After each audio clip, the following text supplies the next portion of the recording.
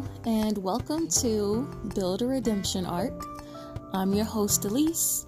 In this podcast, we talk about trials and triumphs, spirituality, and overall just getting better, becoming better every day in and day out.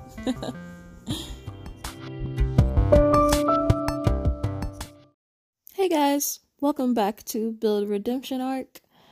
I'm your host, Elise.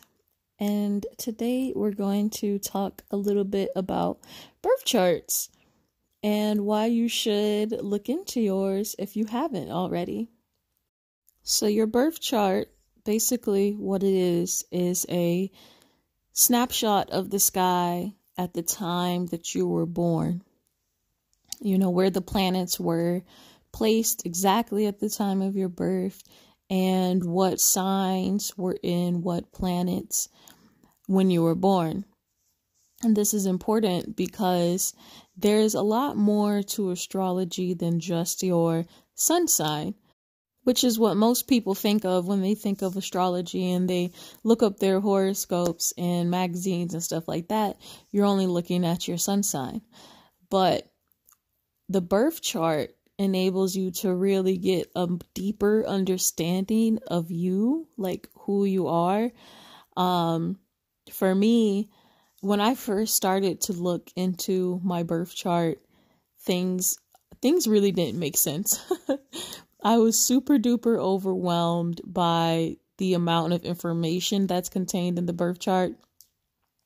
So I would say for anyone that's just starting out, go and look for specific things and don't try to do it all at once. That's where I'm at right now. Like, I'm learning things bit by bit, piece by piece.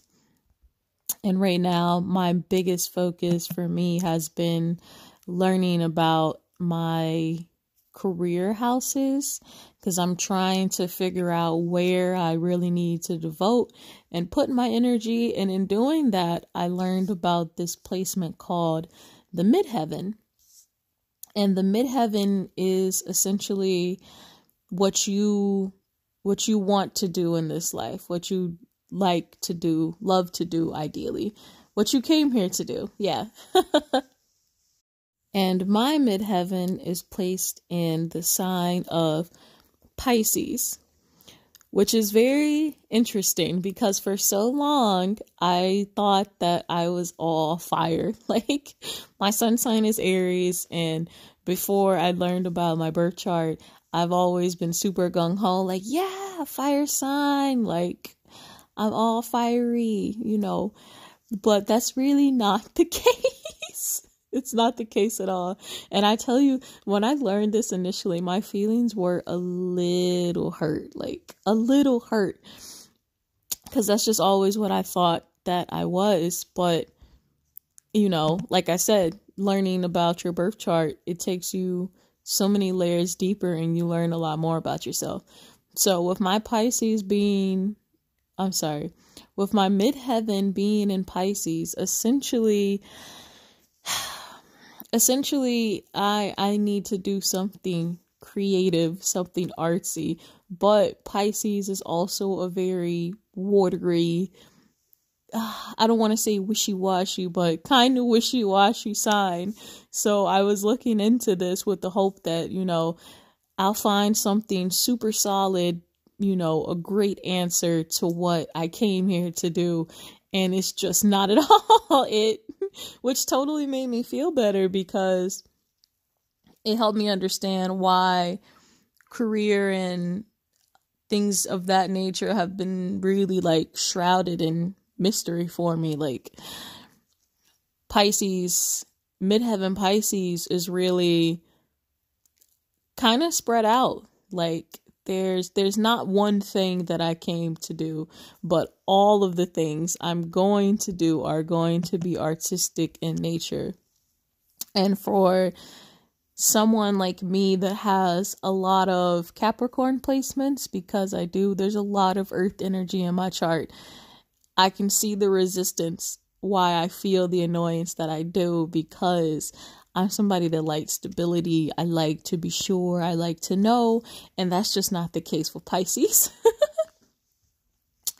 So yeah, the birth chart, super duper helpful to get a deeper understanding of yourself and learn more about you.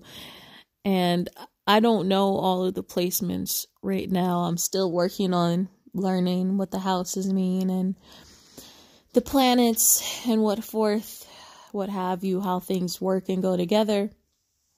But in looking into the systems, I can guarantee you that it's going to help you a lot, especially if you've been on a journey to learn more about yourself and develop more self-awareness. I feel like learning more about your chart and your placements will really help you. Like, it's a great place to start as far as figuring out what you want to do, because in order for you to get wherever it is that you want to go, first you need to know where you're at. And I really think that the birth chart helps out with that, or at least it's definitely helped me, or shall I say it's helping me understand where I'm at, the strengths and weaknesses I have, and the type of energy that I can use to help catapult myself to where I want to be. Because realistically, you already have the stuff that you need. You already have the energy that you need. You just need to find out where it is so you can figure out how to harness that energy and continue moving forward towards whatever it is that you want to do. So I would say definitely look into it, And it's a lot of fun too. It's been really fun for me learning about myself and my placements. Like my moon is in Capricorn.